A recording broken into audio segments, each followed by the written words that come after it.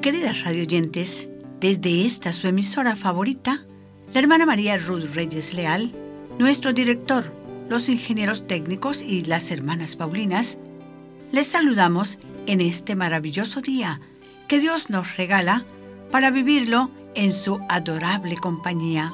Como Jesús nos asegura en su Evangelio, que donde hay 2 o 3 o más reunidos en su nombre, allí estoy yo en medio de ellos. Aprovechemos estos 30 minutos de nuestro programa Jesús en mi vida diaria, que tiene como objetivo ayudarnos a descubrir el proyecto que Dios ha colocado en nuestro corazón al crearnos. Y por el bautismo, somos llamados a realizar nuestra vocación profética en la Iglesia, como nos lo recuerda el tema de la Divina Liturgia Católica de este domingo 13º del tiempo ordinario del ciclo C.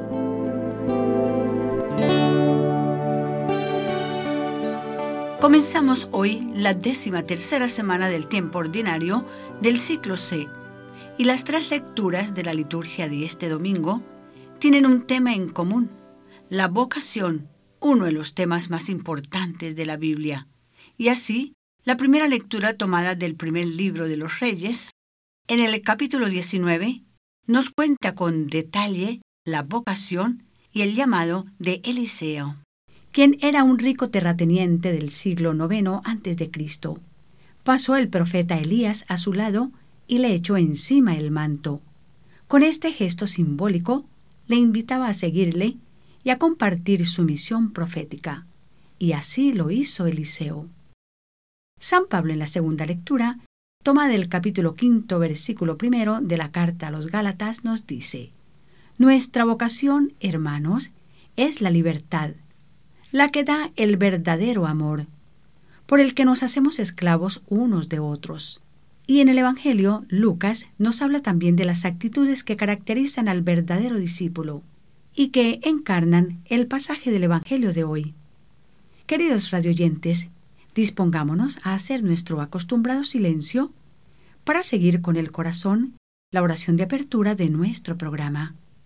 Y lo tomo del Salmo 15 de la liturgia de hoy, que nos recuerda: Tú, Señor, eres el lote de mi heredad. En otras palabras, tú, Señor, eres todo para mí.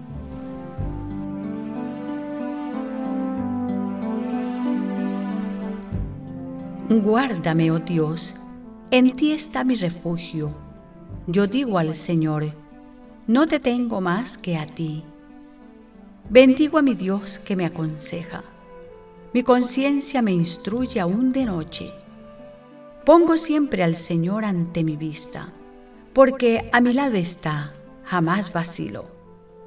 Por eso mi corazón y mi alma se alegran, y mi cuerpo descansa seguro. Pues tú no puedes dar mi alma al infierno, ni dejar que tu amigo se haga polvo.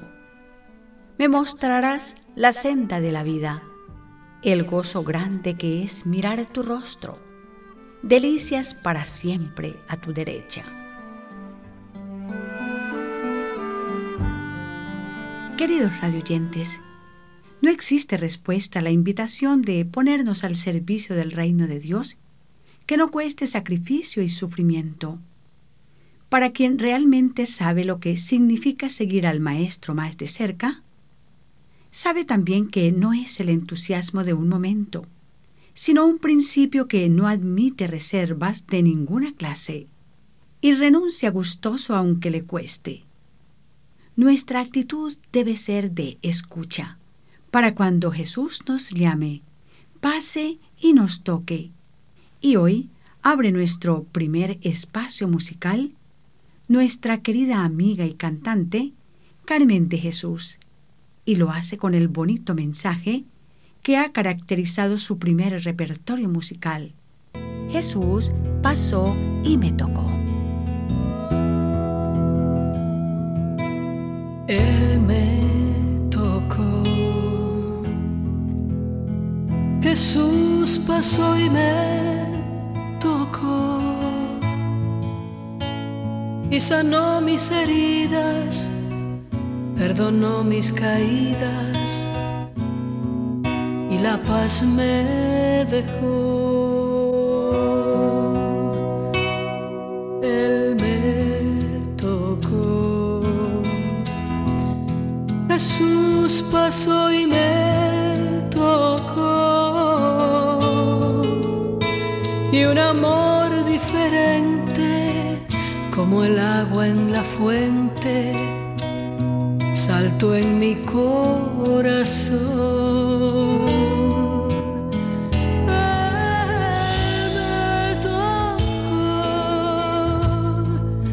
Jesús pasó y me tocó y sanó mis heridas, perdonó mis caídas y su amor me dejó. Él me tocó. Jesús pasó. Gracias, Carmen de Jesús, por su bonito mensaje. Jesús pasó y me tocó. Jesús sigue pasando a nuestro lado y sigue tocándonos, invitándonos a seguirle, a unos más de cerca, a otros a través de las distintas vocaciones que Él mismo ha dado personalmente a cada uno, porque de una u otra forma la vida del cristiano debe ser un seguir a Cristo, cargando con la propia cruz de cada día y algunas veces ayudando a cargarla de los hermanos. Seguir el llamado de Jesús no es fácil, sobre todo la exigencia de la totalidad. Pero Jesús no quiere medias tintas. La totalidad no consiste tampoco en la renuncia a la familia. Jesús no rompe con el cuarto mandamiento escrito en nuestro corazón, de amar a padre y madre. Lo que Jesús nos pide es que hagamos de Él el todo de nuestra vida, sin dejar de amar a nuestros padres tan queridos. Lo que Dios quiere es que cumplamos, sí, los mandamientos, pero recordemos, el primero es amar a Dios sobre todas las cosas. Amar a padre y madre es el cuarto. De todas maneras, ambos están escritos en nuestro corazón. Y traducido en palabras nuestras, debemos amar a Dios sobre todas las cosas y a nuestros papacitos como a nosotros mismos. Y ahora la invitación es para que escuchemos el Evangelio de San Lucas, el capítulo 9, versículos del 57 al 62. Cuando iban de camino, alguien le dijo: «Te seguiré a donde quiera que vayas».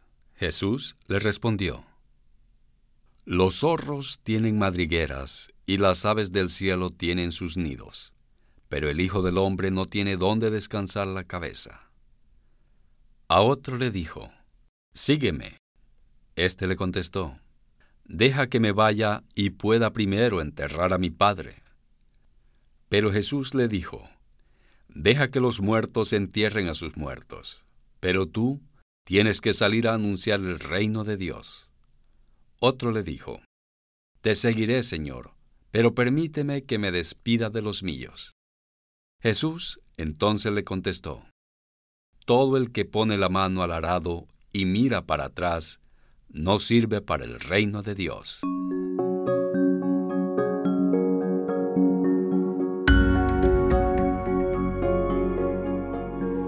Escuchando el Evangelio nos da la impresión de que la intención de Jesús es desanimar a los tres que quieren seguirle, pero no es así. Lo que quiere Jesús es situarlos frente a la realidad que comporta el seguir el camino de Jesús. Él no apaga el entusiasmo, sino las ilusiones de un camino fácil. Jesús quiere hacerlos conscientes de las dificultades y sacrificios que conlleva el tomar esta decisión. Les presenta sobre todo 3 condiciones. Dejar toda seguridad, le dice al primero. Someter todo al anuncio de la buena nueva del reino de Dios, le dice al segundo. Y no volver jamás la mirada atrás, le dice al tercero. Estas 3 condiciones son indispensables en el seguimiento de Jesús. Además de correr el riesgo de ser rechazados y tratados con hostilidad, como ya les acababa de pasar al llegar a la aldea de Samaria, donde no los recibieron porque el destino era seguir a Jerusalén. En una palabra, Jesús les quiere decir a ellos y hoy a nosotros que debemos ser disponibles para vivir en la inseguridad, en la pobreza que consiste en el desprendimiento de cuanto puede atarnos e impedirnos el seguimiento generoso de Jesús. Y este seguimiento de Cristo en la misión no es solamente para quienes siguen a Jesús más de cerca, los sacerdotes, los religiosos, sino para todo cristiano auténtico. Aunque tenga un hogar y una familia, ellos deben preguntarse a quién pertenece su corazón y su vida. Y si ama tanto a la familia, ¿cómo no va a amar mucho más a Dios, quien le dio esa familia, ese corazón y la vida con todas las capacidades para responderle en la vocación que le ha concedido? Y así sea sacerdote, religioso o padre de familia, todos somos llamados a seguir las huellas del Maestro Jesús. Y así nos lo canta en nuestro segundo paréntesis musical, Miguel Matos, siguiendo sus huellas. Siguiendo unas huellas, las que Cristo me enseña, con tu mano seguro voy. Voy siguiendo un gigante al primer caminante y me siento creciendo yo. Y descubro más gente y avanzamos de frente por las huellas que Él nos marcó.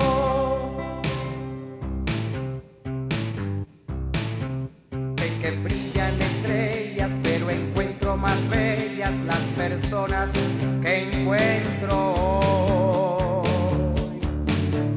Para mí son las huellas, yo camino con ellas y me llaman, oigo su voz.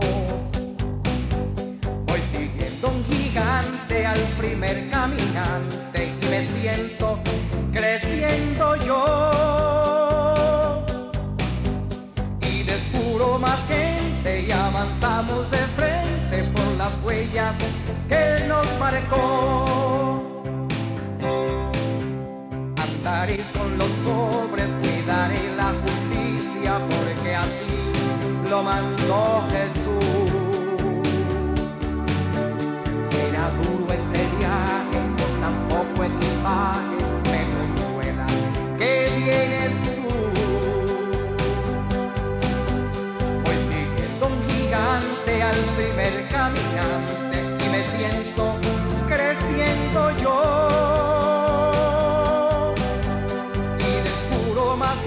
Y avanzamos de frente por las huellas que Él nos marcó.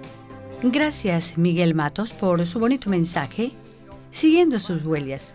Es una producción de las Hermanas Paulinas de Colombia.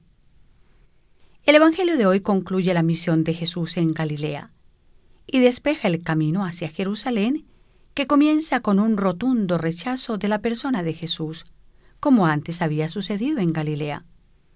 Primero fueron sus mismos paisanos en Nazaret. Ahora son los samaritanos, quienes no aceptan a Jesús como huésped porque va de paso hacia Jerusalén, donde se encuentra el templo rival del suyo. En Jerusalén, de nuevo será rechazado, esta vez por los jefes religiosos del pueblo judío. Y Jesús es consciente de la decisión que toma de ir a Jerusalén, la ciudad que mataba a los profetas. Y así, la vida de Jesús se expresa a partir de este momento como subida a Jerusalén, camino hacia la cruz, y la vida del discípulo se llamará seguimiento o vocación cristiana, que es seguir a Cristo por el camino de la abnegación y la renuncia. Eso sí, con la seguridad de que al final de ese camino se encuentra la resurrección y la vida con el Cristo resucitado. Y aquí tenemos el Evangelio de Jesús exigente, pero no superior a nuestras fuerzas, porque está centrado en la línea de la libertad y del amor.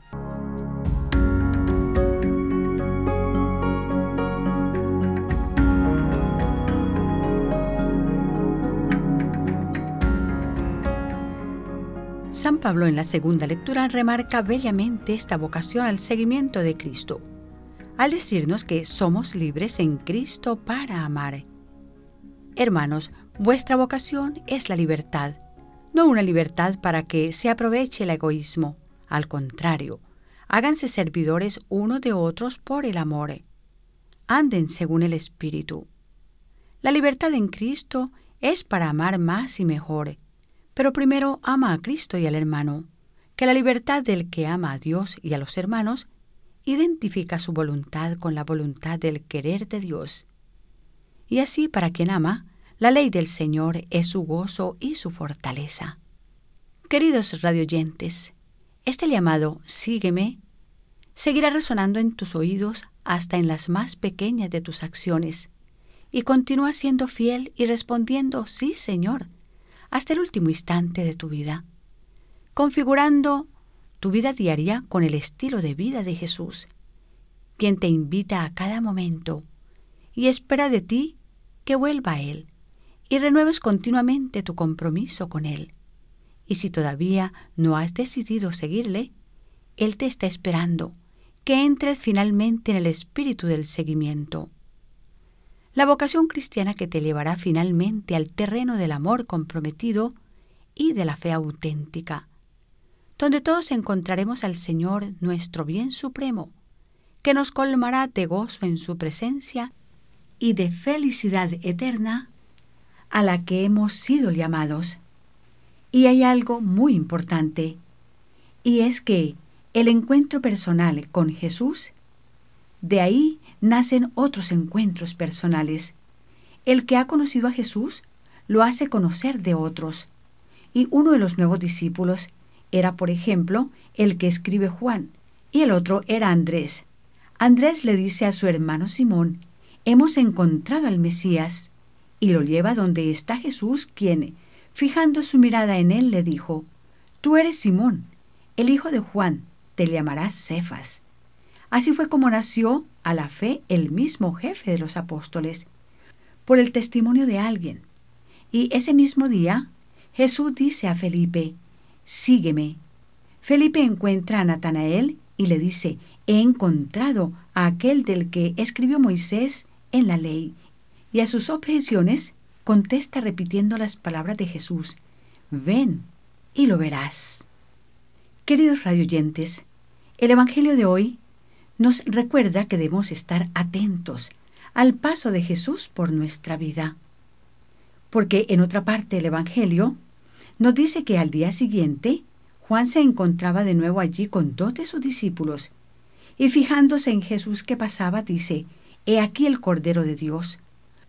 Los 2 discípulos lo oyeron hablar así y siguieron a Jesús. Jesús se volvió y al ver que lo seguían les dice: «¿Qué buscáis?». Ellos le respondieron: «Rabí», que quiere decir maestro, «¿dónde vives?». Y Jesús les respondió: «Venid y lo veréis». Fueron, pues, vieron dónde vivía y se quedaron con él aquel día. Era más o menos la hora 10, nos dice el Evangelio de Juan. ¿Qué tan importante sería aquel encuentro para aquellos discípulos que se acuerdan precisamente de la hora 10, de la hora en que encontraron a Jesús? Queridos radioyentes, encontrarnos con Jesús es un encuentro entre personas. Es establecer una relación de amistad y familiaridad, destinada a durar no por un tiempo, sino toda una vida, mejor dicho, toda una eternidad.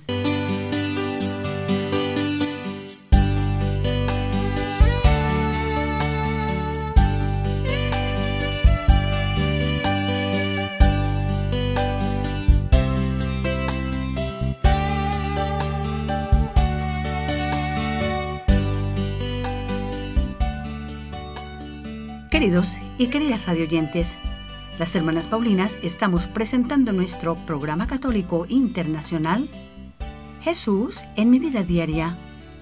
Hoy en el domingo 13º del tiempo ordinario del ciclo C.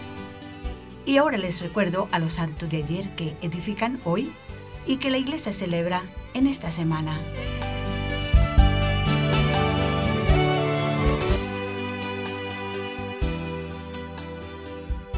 El 27 de julio la Iglesia celebra a San Cirilo de Alejandría. El 28 celebra a San Ireneo. El 29 celebra a los apóstoles Pedro y Pablo. El 30 de junio la Iglesia celebra al apóstol San Pablo.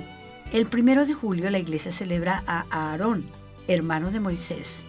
El 2 celebra a San Bernardino Realino. Y el 3 de julio la iglesia celebra al apóstol Santo Tomás. Felicitamos a quienes celebran en esta semana su santo nomástico o su cumpleaños y con mucho cariño y como siempre les ofrecemos el lindo regalo de nuestras oraciones. Y a continuación les presento con mucho gusto las noticias de la iglesia y del mundo.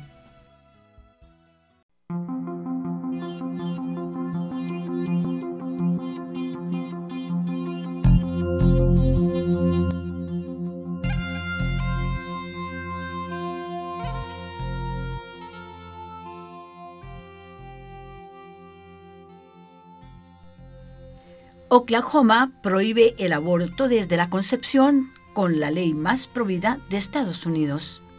El gobernador de Oklahoma, Kevin Stitt, ha firmado la ley más provida de Estados Unidos, prohibiendo el aborto a partir del momento de la concepción o fertilización de un embrión en el vientre materno. La nueva norma permite a los ciudadanos demandar por hasta $10,000 a cualquier persona que ayude a una mujer a abortar o le practique un aborto. No obstante, el aborto está permitido en caso de violación, incesto o cuando peligra la vida de la madre. Tampoco se restringe el uso de formas de anticoncepción o píldoras abortivas. Prometí a los habitantes de Oklahoma que como gobernador firmaría cada legislación provida que llegara a mi escritorio. Y estoy orgulloso de cumplir esa promesa hoy, dijo Stitt en un comunicado del 26 de mayo. Desde el momento en que comienza la vida, en la concepción, es cuando tenemos la responsabilidad como seres humanos de hacer todo lo posible para proteger la vida de ese bebé y la vida de la madre. Eso es lo que yo creo y eso es lo que cree la mayoría de los habitantes de Oklahoma, aseguró el gobernador. Finalmente, dijo que si otros estados quieren aprobar leyes diferentes, es su derecho, pero en Oklahoma siempre defenderemos la vida. La nueva ley provida de Oklahoma, HB 4327, entró en vigor inmediatamente después de la firma de Scott. Y hasta aquí la maravillosa noticia: Oklahoma prohíbe el aborto desde la concepción con la ley más provida de Estados Unidos. Y esta noticia llegó a ustedes por gentileza de la redacción Así Prensa.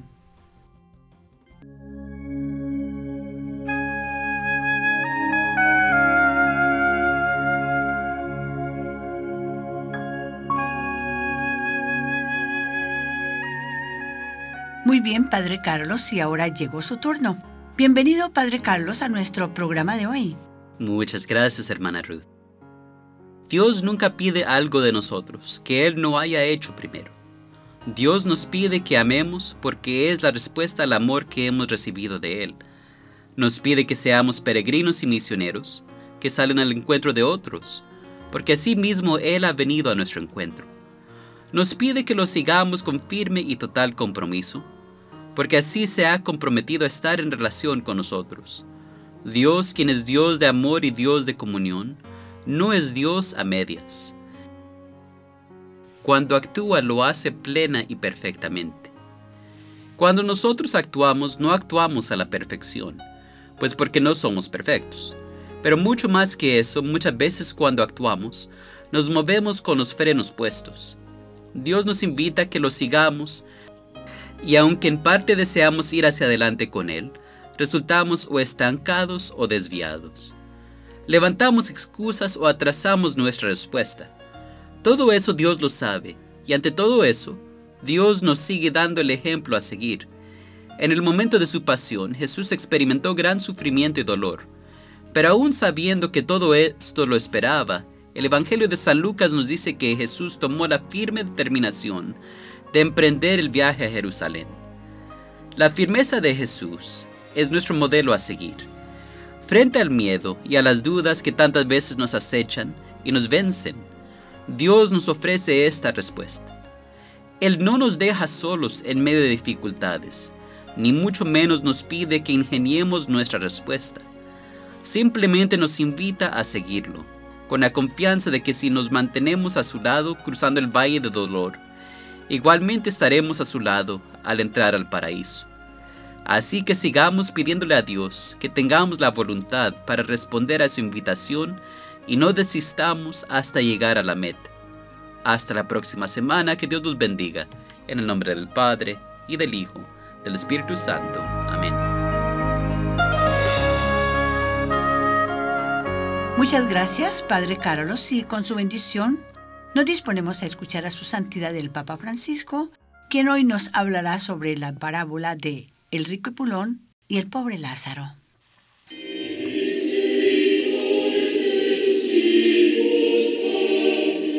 Queridos hermanos y hermanas, la parábola del rico Epulón y del pobre Lázaro presenta dos modos de vivir que se contraponen. El rico disfruta de una vida de lujo y derroche, en cambio Lázaro está a su puerta en la más absoluta indigencia y es una llamada constante a la conversión del opulento que éste no acoge. La situación se invirtió para ambos después de la muerte. El rico fue condenado a los tormentos del infierno, no por sus riquezas, sino por no compadecerse del pobre. En su desgracia pidió ayuda a Abraham, con quien estaba Lázaro, pero su petición no pudo ser acogida porque la puerta que separaba al rico del pobre en esta vida se había transformado después de la muerte en un gran abismo. Esta parábola nos enseña que la misericordia de Dios con nosotros está estrechamente unida a nuestra misericordia con el prójimo. Cuando falta nuestra misericordia con los demás, la de Dios no puede entrar en nuestro corazón cerrado.